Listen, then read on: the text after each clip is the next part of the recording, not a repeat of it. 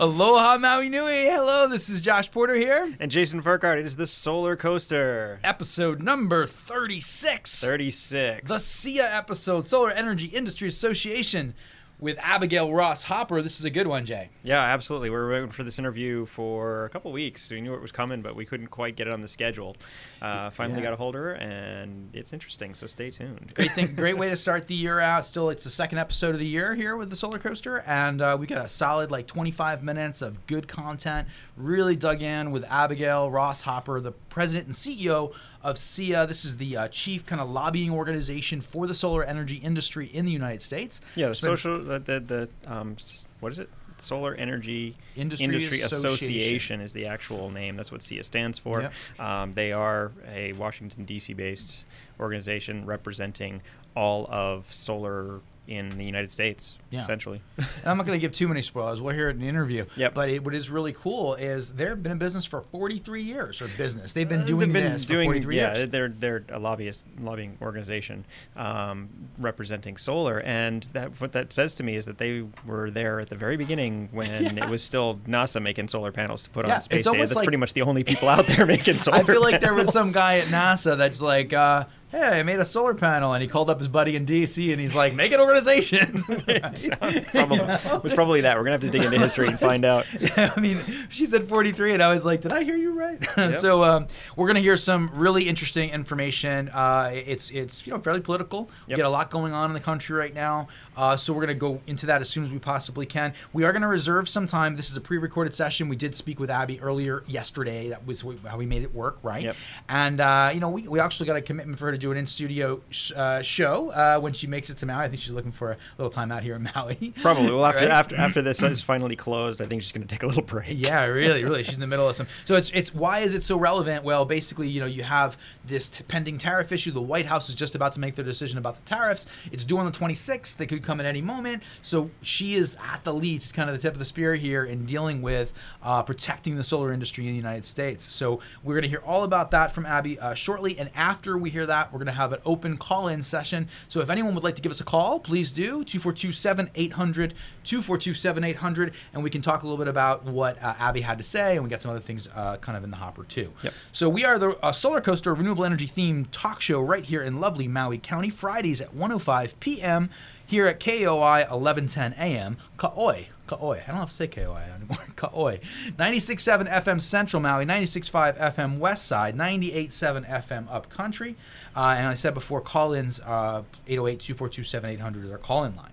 Yep. So you can find us on the web. Jay, tell us about that. Sure, www.solar-coaster.com. That's solar-coaster.com. You can listen live, check out our live stream right now. We're on YouTube. Hello. Hey, everybody. And get on the mailing list as well, so you find out what's going on in solar.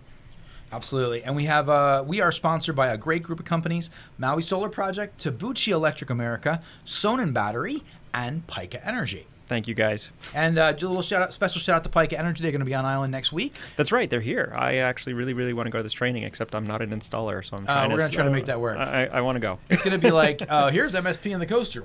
Like a whole crowd of people are coming in. Oh, no. Yeah, well, that could be fun, but see if you can get me in. We're working on it. We have podcasts too, Jay. We're starting to get a little bit of action there too, some sharing. Absolutely. Some you can find all of course, if you go to the Solar-Coaster website, you can get all our previous podcasts off of SoundCloud, but we're also available on iTunes, Stitcher, and TuneIn. So you can find us on all those platforms. Nice. Check it out. Good archive out there. And so the new feature, we've been working on transcription, which is really cool. So if you want to read, if you're like, you know what, I'm not sure if what Josh said was accurate. I heard him say that thing. You're going to have an actual transcription. Well, I'm not sure the transcription is accurate. That's been kind of the point of contention for us. In full disclosure, we're editing the transcripts. So we have to, right? Yeah, well, you have to edit them because they go through a computer. Right. And the computer spits out all sorts of interesting things. I know I didn't say that. Go back and listen to it. But, yeah. So the transcripts are up in our blog section. There's one transcript up so far. We're going to keep going with that. It is an interesting thing because you can kind of go back. What did we say? What was that issue? What did she say? What did the guest speaker have to comment on that particular issue? It's like a timestamp to it. And it's searchable. That's the nice bit. Yeah, it's pretty neat. So do check that out, the transcription. We have some cool memes up. We got some infographics. We haven't done the infographics yet. Anything else new that we're working on to push the envelope, gentlemen? Nope, Yeah, doesn't sound like pretty it. much Okay. it. Okay. So this is already an awful lot of work. The transcriptions alone are like each one is like 4 hours of 4 man hours. Right. So, okay, we want to jump right into our news and events section, Jay. Sure. Okay. So the first thing we got is right out of China. The Teslarati posted up on Facebook that Tesla already has 1,000 superchargers across China, and they're planning on doubling that by the end of this year, this new year being 2018. So more superchargers than I knew existed in the whole world. I didn't think we had that many around. But when we were in California, we actually went to the Tesla dealership. We saw the map, and they have this lovely animated map on the TV that shows all the superchargers and the highest energy density. You know, the ones that are pumping the most energy out into vehicles on the list. And of course, Beijing was number 1 on that list. But now there's a whole lot more behind us. Yeah. So it's are there really that many Teslas in China? That's an interesting question. You know. What's the quantity? I mean, one would tend to lead to the other, right? So if they have a dominant amount of superchargers, that probably. Well, but I have to wonder: are they rolling out a whole lot of superchargers in order to? I mean, China's another country where the brand recognition is all. You know, right. Tesla being a hot commodity, they would want to have the infrastructure to support the brand that facilitates sales, but I don't know. So it could be like either they have the S's to the Model S's and X's to support the superchargers already, or they're putting in all the superchargers because they know the 3s are just going to go bonkers. Basically, they're going to sell loads of Model 3s, and they're going to have huge presence. They're going to need it. So that's a fantastic thing. Last week we talked about China's new solar highway being opened up, of course, week 1, China's heralded solar highway closed after thieves stole one of the panels. So this is an absolute mess. The highway wasn't even open for a week, and they came in, ripped out this panel. And it's not a normal panel like a solar panel that you would steal off of somebody's roof or something. This is a seriously reinforced thing for roadway. It's not easily resellable or anything else, but somebody stole one panel, damaged 6 or 7 others, and it looked like they used some kind of corrosive on it. This was not a small time job. They were really melting it out of the road. But that's really, really sad, and the highway is now closed. Right. Interesting stuff here.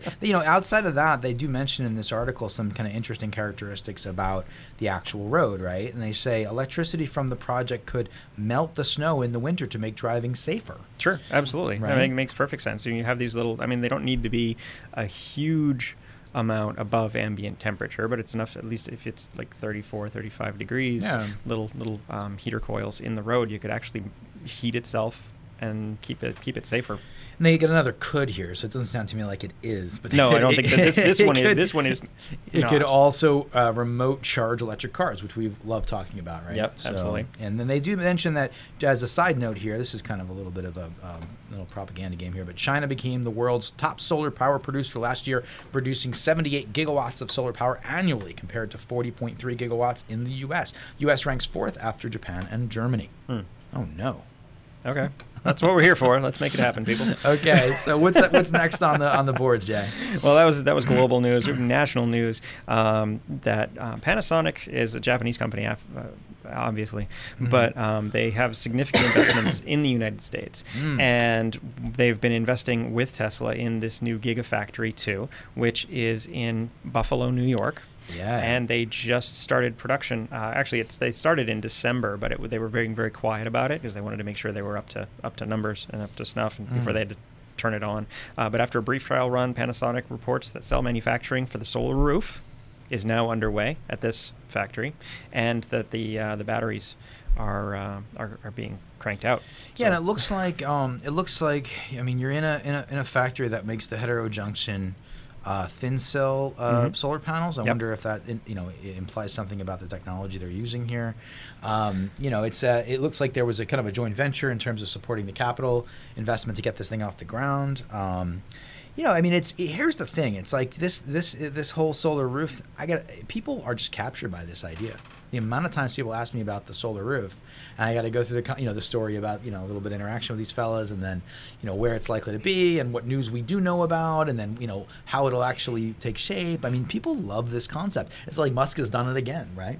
He's done it again. He's always captured people's imaginations, just like the Powerwall. We're gonna Powerwall. That was like 3-4 years ago. It's that, oh my goodness, it's gonna change the world, right? Yeah, it's got the roofs. he has this ability to just kind of catalyze interest globally. Well, I think what the he said, Australian 100-day bet with it. I mean, it's one thing after another. One after another. But I think what he said was that it's going to cost the same as a regular re-roofing for somebody, and that's like, why would you do it any other way? If the cost is going to be the same as a normal non-solar roof, and then you have to pay for the solar in addition, why else? What else would you do? It makes perfect sense. And there's been a lot of analysis, and this always happens. Like, he makes a big kind of announcement, and then it's people pre-buy it, right? Yep. I'm not sure if the Tesla roofs can be pre-bought, yep. but they can be, right? They could. I don't know if you can do it anymore. They have quite the backlog. It was California only. Right. It's not anymore, as far as I understand, but it's still select markets only. I gotcha. But the nice thing about this is that they're completely exempt from the whole tariff conversation because they're being manufactured in Buffalo, New York. Right. Not to mention the fact that are they thin film? We got to look into that. Yeah. So, but the point that I was wanted to just share is post Barnum and Bailey announcement. Yep. And around the time people are buying it, you'll have someone come out, a third party, and they'll evaluate it and they'll say why it's wrong. I've seen this like in each of his technologies. For sure. And so for the roofs, they were making comparisons. So these articles are out there, everybody. You can check them out. But from my perspective, there were some core pieces to this that were relevant in the costing, right? One was they were talking about how they're making these cells so strong, so resistant to damage that, a lot of the times in roof types of tiles, apparently when you ship them, they break and there's a lot of loss, right? Mm-hmm. So eliminating that. And then eliminating and then incorporating the cost of solar, and then putting it all together, you're able to get a better longevity out of these systems potentially too. So this is the kind of math that they're working to when they say cheaper than a regular roof. Right, it's probably not cheaper than a regular roof. It's out-of-pocket expense is not going to be cheaper. It's long-term ownership, and I'm sure they're factoring in the total cost of energy, et cetera, a lot of things. You need a new acronym instead of like levelized cost of energy. It's like levelized cost of roof ownership with energy. Right? Absolutely, absolutely. Very cool stuff. Yeah, it's really, really neat, and like I said, they're tariff exempt. They are real domestically manufactured. Could be really interesting. I said it over and over again. I need more information on this. No one has ever been able to show me. The one thing I really, really worry about are these lovely little tiles are the interconnects. Sure. Like how they all connect to each other. I mean, how does that work? Even with an existing system with large panels, you have connectivity issues, and if you have little breaks between these, I mean, we live in a harsh climate. We have a lot of sun, a lot of wind, a lot of corrosion, and so any of those exposed contacts that would have to connect between the tiles would really, I would be susceptible to that kind of environment, but they claim it's okay.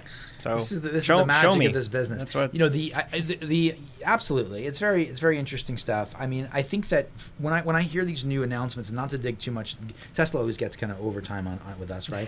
But it's like I think that there's always a core value point in here, and I kind of wonder what is he shooting for? What's the real thing that's being shot for? And I think it's housing starts. Yeah, I think it's basically creating a technology that once it scales can be a de facto roof technology, and that changes the game. So there's X amount of million housing starts nationally across the country, right? So if it's like, what should we choose? Well, and if that's like a package. Well, they've got like 5 different styles right now, right? And it's an HOA's dream. Yeah, yeah, right. HOAs, geez, right? Exactly. So people love this stuff. This is very exciting. You know why I know it'll be successful, because regardless of what I'm thinking or saying, I kind of want it to. There you go. So you want one of everything. Yeah, no. I'll be that old guy at 80 with like, and here's that thing that came out back in 2010. That was. Did you ever get your windmill? You didn't get your windmill? No, we're talking to that guy on Craigslist right now. Okay. So the last thing we got is the Hawaiian Electric Company has a new newsletter, the Distributed Energy Resources Connected newsletter. And this is actually really interesting. I mean, it's targeted at installers because it really delves deep into certified equipment, customer interconnect tools. But there's actually a lot of information in here about the different programs that you can actually apply for, the CGS, the CSS, NEM expansion, et cetera, that we keep talking about. And it's not terribly long. This one's 2 or 3 pages. 3 pages. Got some graphics in it. But it really would be, if you are in the market for solar or interested in the technologies that are available in the state, I would definitely recommend a read. We're going to post that link up on the Solar-Coaster website, and you can go and find it. But I would follow that because it's going to be, would it say a weekly thing or is it a monthly thing? I think this is monthly. The inverter list was weekly, that they refreshed the inverter list. I think this has been around for a little bit, this newsletter, but it is something just to be aware of. It's something we hadn't brought up on the show, and we received the email maybe yesterday from Miko, and I think there's a nice opportunity here for people to just keep abreast of what's happening. Right. So yeah, check it out. It is on Maui Electric's website. Clean Energy Hawaii, producing clean energy. DER newsletter, January 2018. Yeah. Excellent. All right, we're going to go into commercial break, and we're going to hear from Abigail Ross Hopper from SEIA. And after that interview, as we said, this is a pre-recorded interview, but we will be taking phone calls, and you can discuss what we heard. That number. Aloha and welcome to Maui Solar Project. It is easy to feel rejuvenated just stepping outside on a magnificent Hawaiian day. Maui Solar Project is here to help harness that energy you feel in your body and use it to power your homes and businesses. As lore tells us, Maui harnessed the sun so as to slow its path across the sky. Join Maui Solar Project as we harness the sun's energy and slow Hawaii's dependence on fossil fuels. Call Maui Solar Project at 269-2352. MauiSolarProject.org. Tabuchi Electric, a leading worldwide inverter manufacturer, presents the second generation of the Eco-Intelligent Battery System, the IBIS. Tabuchi's grid-friendly system includes a high-efficiency inverter, stackable batteries, and integration with Jelly software for the most adaptable battery storage system on the market. The system is optimized for energy management and cost performance. Maximize your solar investment with Tabuchi's electric Eco-Intelligent Battery System. The Sonnen Battery Eco is an energy storage solution that utilizes intelligent energy management software. The system is available in a variety of storage capacities and allows for expansion. Sonnen Battery Eco allows you to save money by harvesting energy from your solar PV system and using that stored energy when rates are more expensive. Sonnen Battery Eco is specifically designed to provide you and your family peace of mind in the event of power outage. Our unique power detection system will sense outages in real time and automatically switch over to battery power. See Sonnen Battery Eco at sonnen-battery.com. MIT founded Pika Energy, makers of the Pika Energy Island, a smart energy management system that uses solar panels, lithium batteries, and intelligence to manage your energy and keep you powered even during outages. With a clean, intelligent alternative to grid power, you're in control of your energy future. Pika's Energy Island lets you manage electrical costs with HECO-ready self-supply functions. Pika's largest battery, the Harbor Plus, offers 16 kilowatt hours of stored energy and can power loads of up to 10 kilowatts. And if you need more capacity, just add a second or even third Harbor Smart battery to the same system for a maximum of 48 kilowatt hours of usable storage. Pika Energy, own your power. To learn more, visit pika-energy.com. All right, that's our commercial run there. Thank you very much to our wonderful sponsors. Yep, really appreciate you guys always keeping us on the air. We're going to be talking to Abigail Ross Hopper right now, who is... Abigail Ross Hopper is the CEO and president of SEIA. SEIA.org is the website. This is the Solar Energy Industries Association. So SEIA. SEIA.org. Yes. Okay, so we got Abigail on the line here, right? So we're going to move right into this. Welcome, Abigail. Thanks for having me. Now, Abbie, we're really interested to hear from your perspective on a couple of different things, but can you start out by giving our listeners a sense of what SEIA does and what your background is and how you found yourself in this kind of really pivotal position in the country right now? Sure. So SEIA is a national trade association for the solar industry. We lobby on both the federal and the state level. We have about 1,000 member companies in every single state across the country. We do policy, we do politics, we do lots of communications, and we have a great research staff as well so that we can, know what's happening in the solar industry and really tell that story. SEIA's been around for about 43 years. I've been here for almost one. I come from a background of private practice of law, state government, and federal service as well. So it's an exciting time to be in this spot. You're right. Absolutely. So did I hear you right? Did I hear 43 years? Yeah, the association is 43 years old. Whoa, what a history. That's amazing. And the website is so deep. There's such a great archive of resources. Over the last few days, we were trying to get our head around, more specifically what SEIA is engaged with. And I was kind of like, whoa, you're really doing an amazing job of providing resources online for us. Oh, good. I'm glad. We just redid the entire website in the last few months. Actually, we rolled it out at SPI, where we met last. Right. So it's an exciting achievement of ours this year. Yeah, nice work. Really, probably one of the most impressive websites that covers that content that I've seen. And I believe we spent a lot of time on the web looking for information for the show. So let me ask you, I want to dig right into the kind of crux of the issue right now. What is the general feeling or mood in both the industry and the government and across the nation right now from your perspective? About solar? Yes, about solar. I would say it's a real juxtaposition. I would say that kind of on the positive side, that solar continues to be incredibly cost competitive. It is becoming more and more accessible to people and to businesses and to utilities in states all across the country. We're competing head to head with other forms of generation. So, that if left and allowed to grow, we're going to triple our installations in the next few years.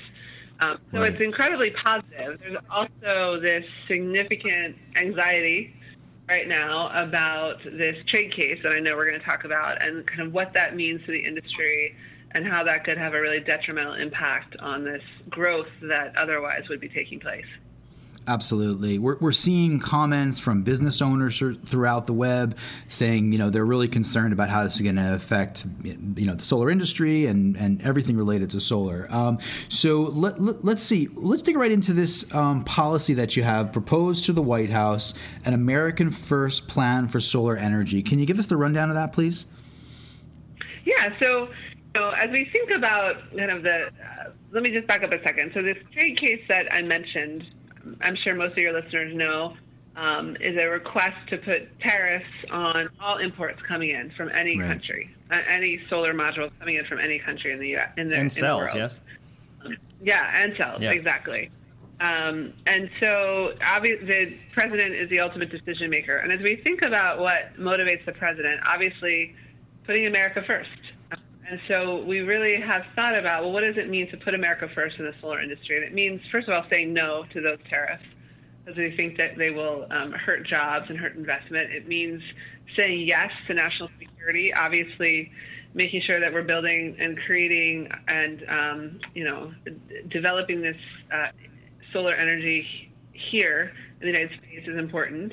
Saying yes to our to energy security, right? Making sure that we have a diverse supply and a diverse portfolio of energy is important. Saying yes to job creation. Obviously, if solar continues to grow, we're going to continue to create new jobs. And so it's really consistent with everything the president talks about it. Job creation, innovation, investment right here in this country. I see. And so we have a decision coming on the 26th. Is that correct? We're about a couple weeks out of hearing what the White House has to say? Yeah, this is a question I have. It's been delayed a number of times already. Is there any chance it's going to be delayed, or will we get a final decision? Yeah, so it has been delayed one time. And so January 26th is the deadline. If you ask 100 people in Washington, you're going to get 100 different answers. But we're certainly hearing some sense that he might announce his decision before January 26th. So anytime between tomorrow and the 26th. So we have a 2-week window there where we're waiting to hear what he's decided. I think there's very little chance that he will delay the decision further than that. Are we at a place where it's kind of a foregone conclusion that that the administration is going to decide in favor of the tariffs, or do you think there's still a chance it might not go that direction?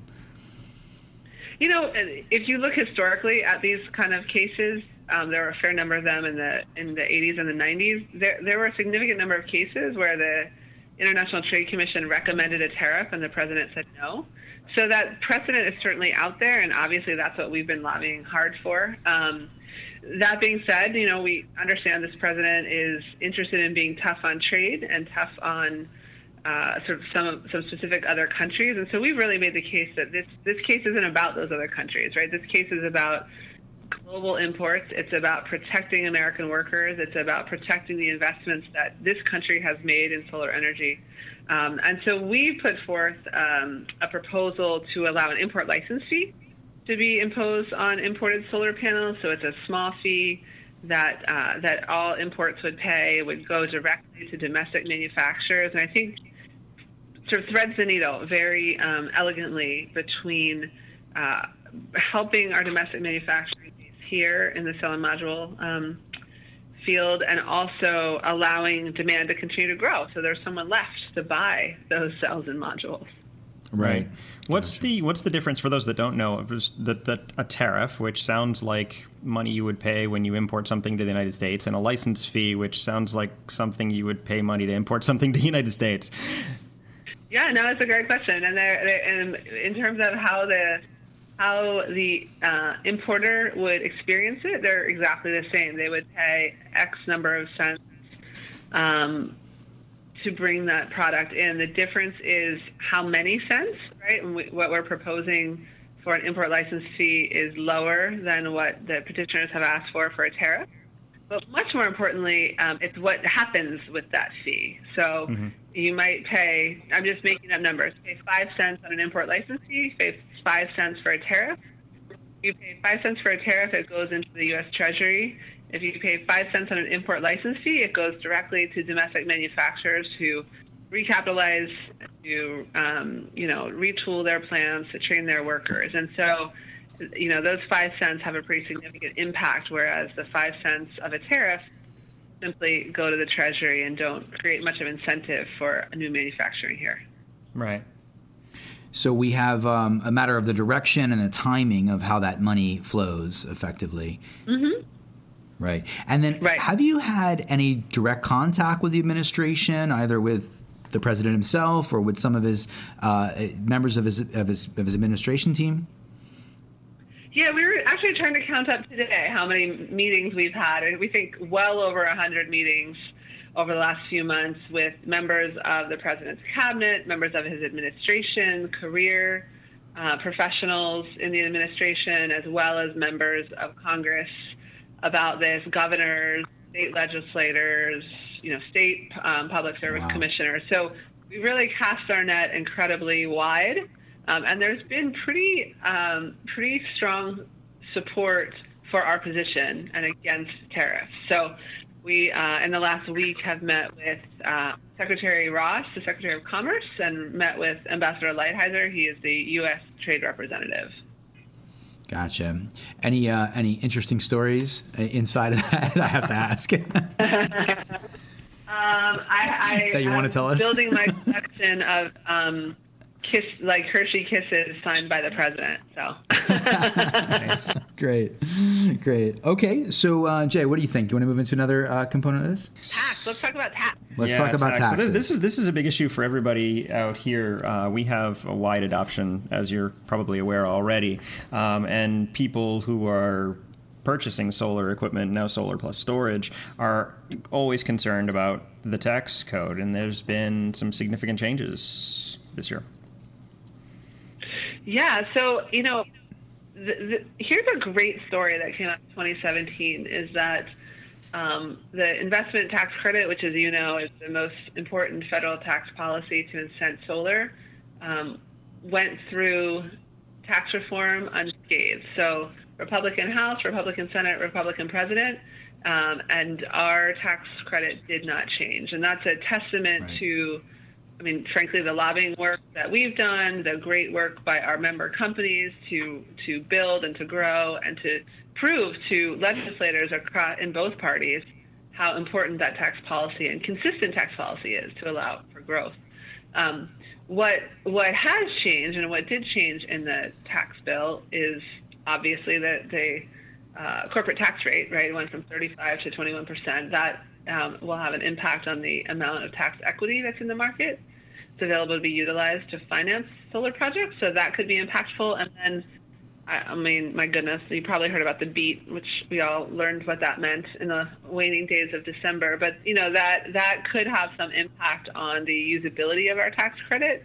So those are the parts where we're still working with Congress to make sure that we can continue to deploy capital.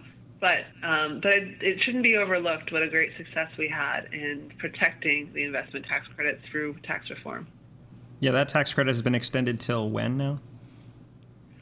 So the tax credit on the corporate side is scales down over the next 4 years and then remains at 10%. And then on the residential side, it goes away after 2022, right? 2022. Yeah, 2022.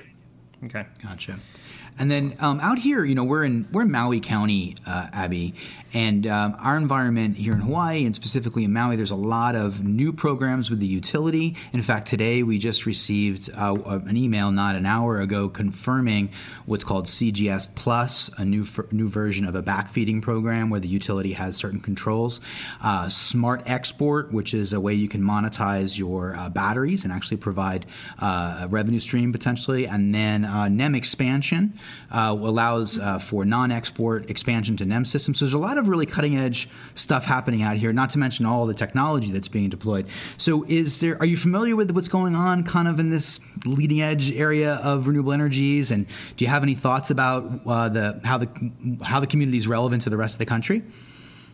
Oh, absolutely. So, I'm very aware of the groundbreaking work that's happening in Hawaii, and both on the technology side and the policy side. And, you are the tip of the spear in terms of helping us all understand, sort of from a technical point of view, how these technologies work together and how they integrate into the grid and how we anticipate and solve any issues.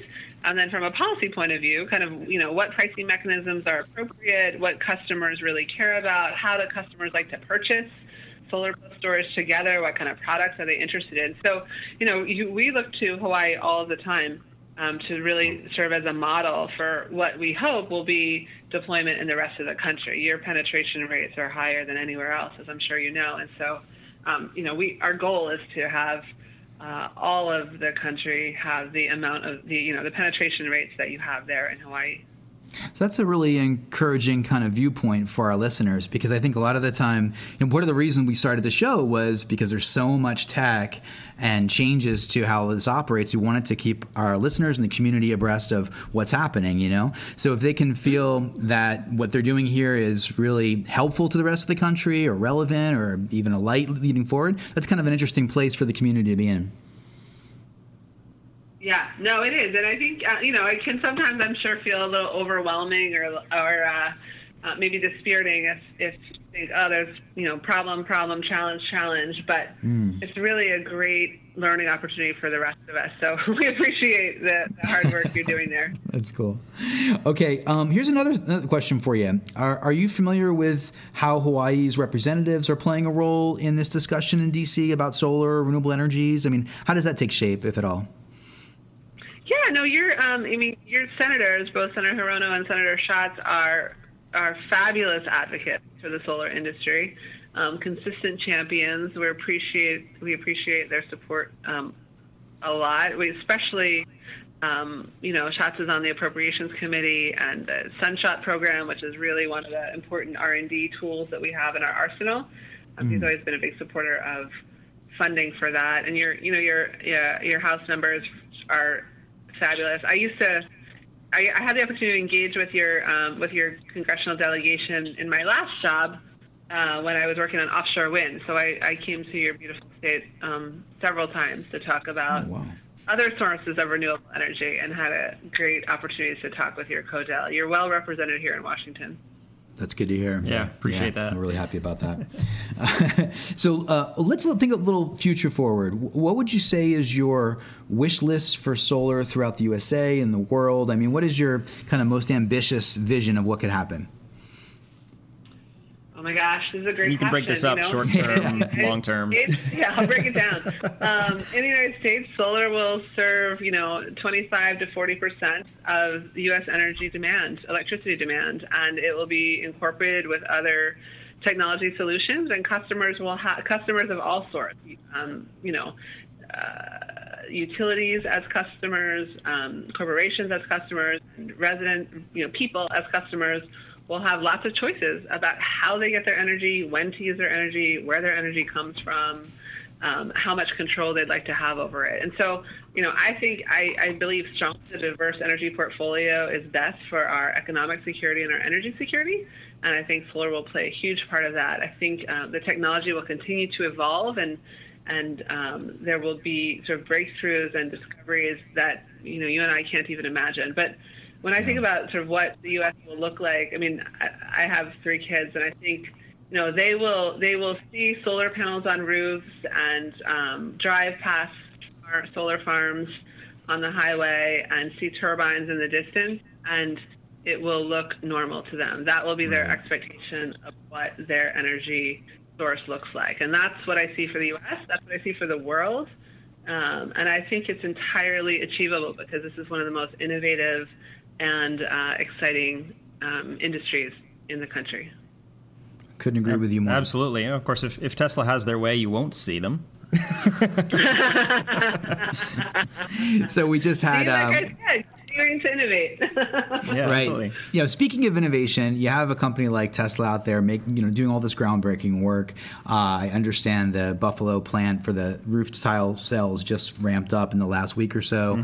Mm-hmm. There was a discussion this year that Tesla's acquisition of Solar City actually impacted the overall volume of residential sales throughout the country. Do you feel like that is an accurate comment? I've heard this in a lot of different fronts in the industry. I'm not going to comment on any particular company, but I would say that 2017 was an important year in terms of the large residential companies sort of taking a look at their business model and making sure that it was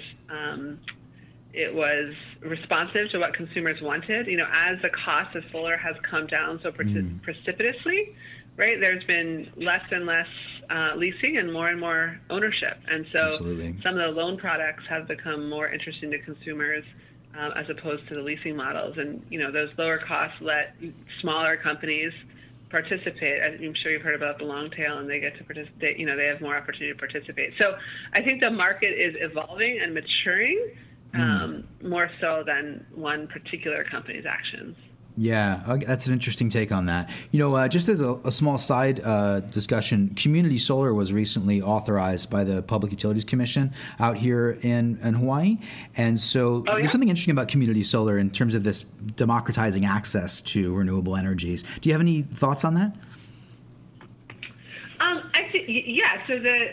I think that community solar is critically important for all the reasons that you just said. It's important to make sure that we can reach a diverse customer base. It's important to ensure that it's accessible to lots of folks. It's important to sort of break up different business models, right, and sort of have different, like I was saying, choice, right? Have customers be able to have choices in terms of how they get their energy. So it's great. I didn't realize that Hawaii had authorized that. So that's exciting to hear. It's really, as we look at 2017 and our final numbers aren't out yet, but just looking at the trends over the first 3 quarters, community solar has been a really strong area of growth this year.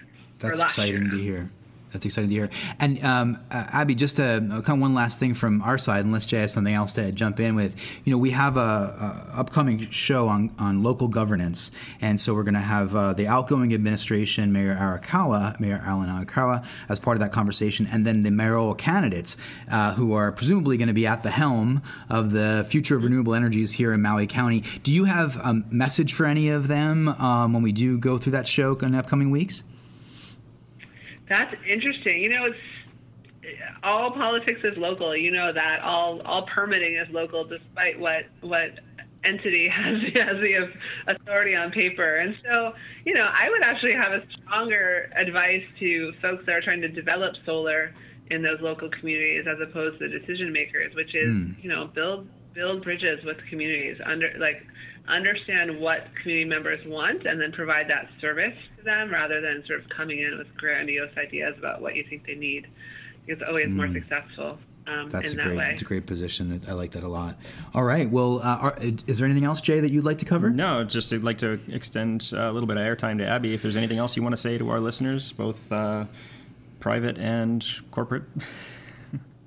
Yeah, the only other thing I would say, which continues to be a really important focus for me, is just raising the issue of diversity in the solar industry. We are incredibly innovative and exciting area to be in, but gosh, we all look a lot alike. And so I am personally committed, and my organization is committed, and this industry, I would like to be committed to ensuring that both our customer base is diverse and our workforce is diverse. And so you'll continue to hear from SEIA kind of tangible things that companies can do to make sure that we are extending the reach of opportunities in solar to all of our citizens.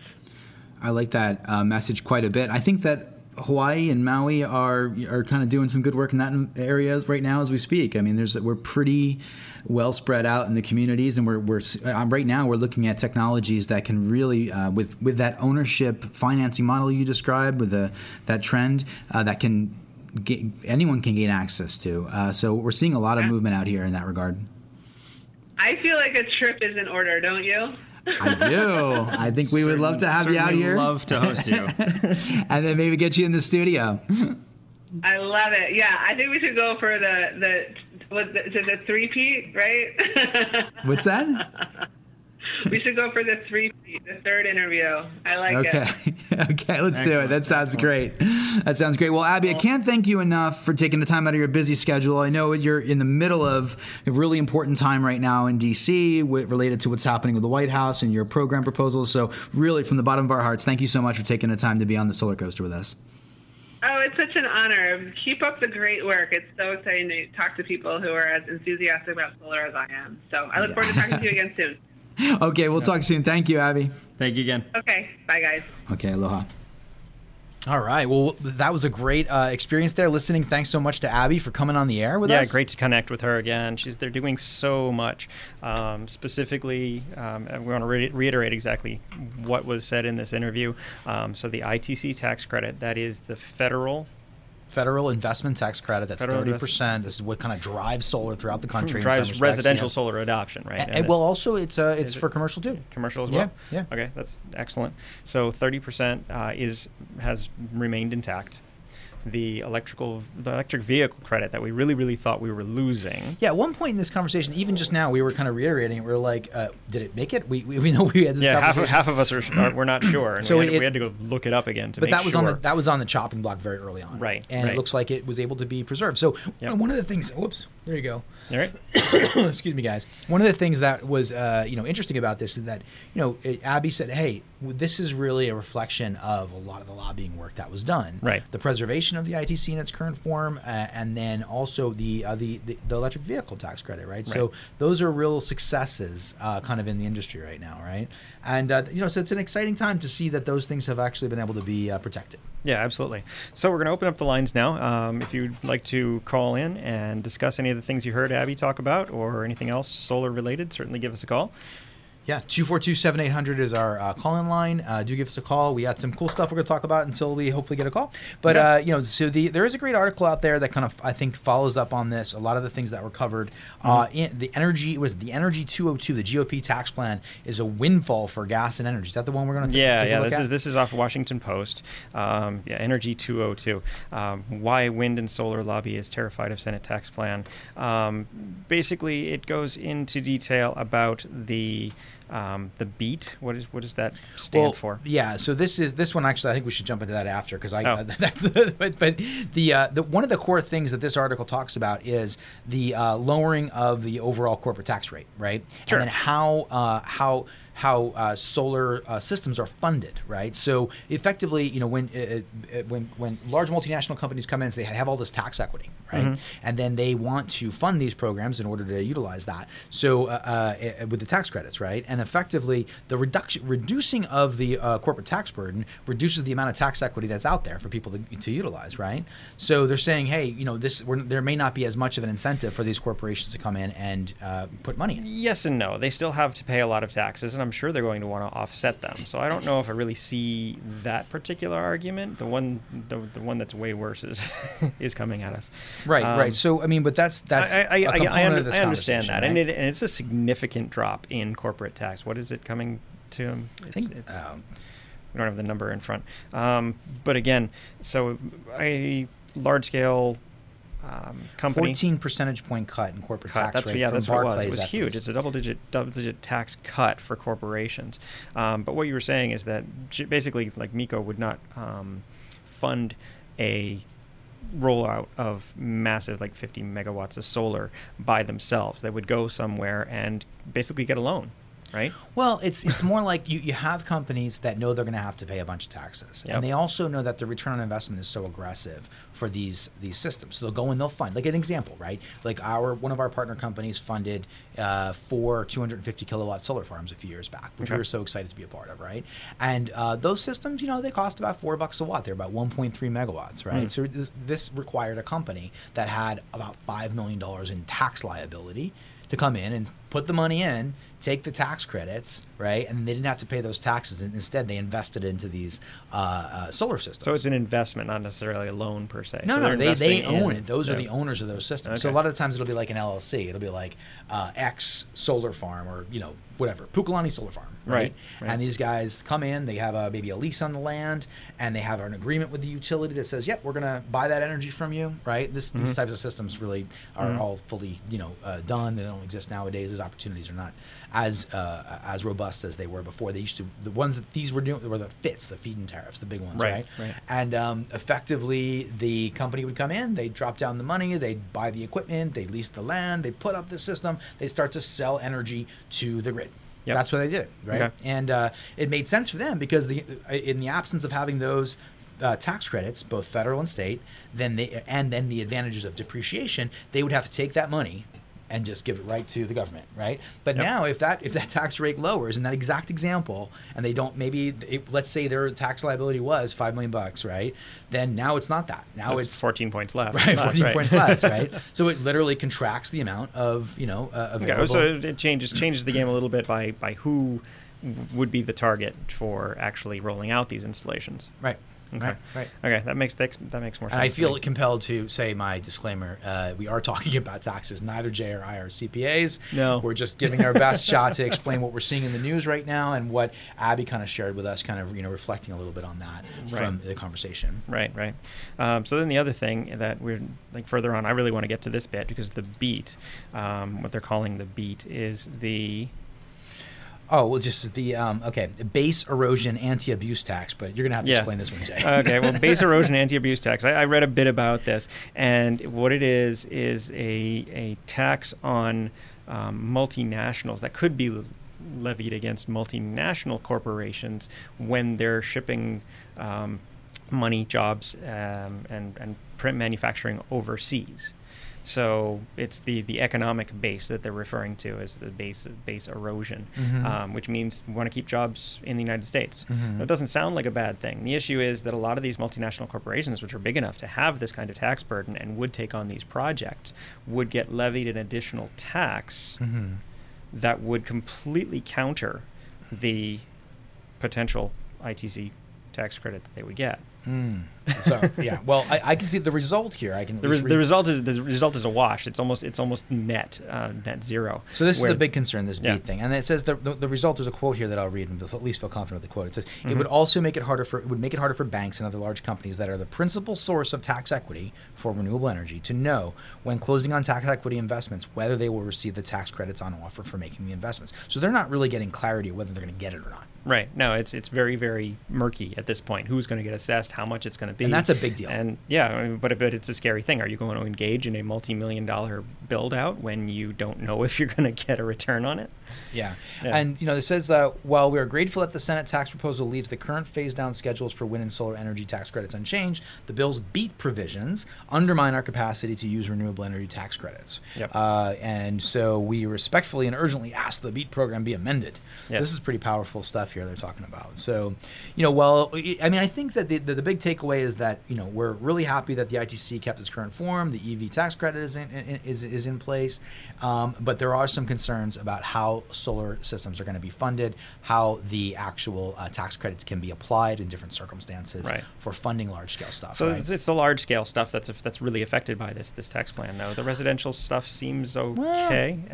Maybe. For but now. The question becomes, some of the times these PPAs they're funded with large tranches of money, right? Mm-hmm. And so you have these big funds that come in. So does this apply to that? Very well, maybe it does. I don't know. Well, I could see it. Another upshot of that is when you have these large-scale programs, they'll be importing a lot of materials, right? And so just in volume purchasing as a nation, if volume goes down, then the pricing might not be as aggressive, especially if there's a tariff in place. Right. And so there's a double down. And we did hear a little bit about the tariff too. So outside of the tax conversation here, we did hear a little bit about what Abbie's perception was of the tariffs that are coming down the road. 26th was what is the deadline. 26th right? is the final deadline.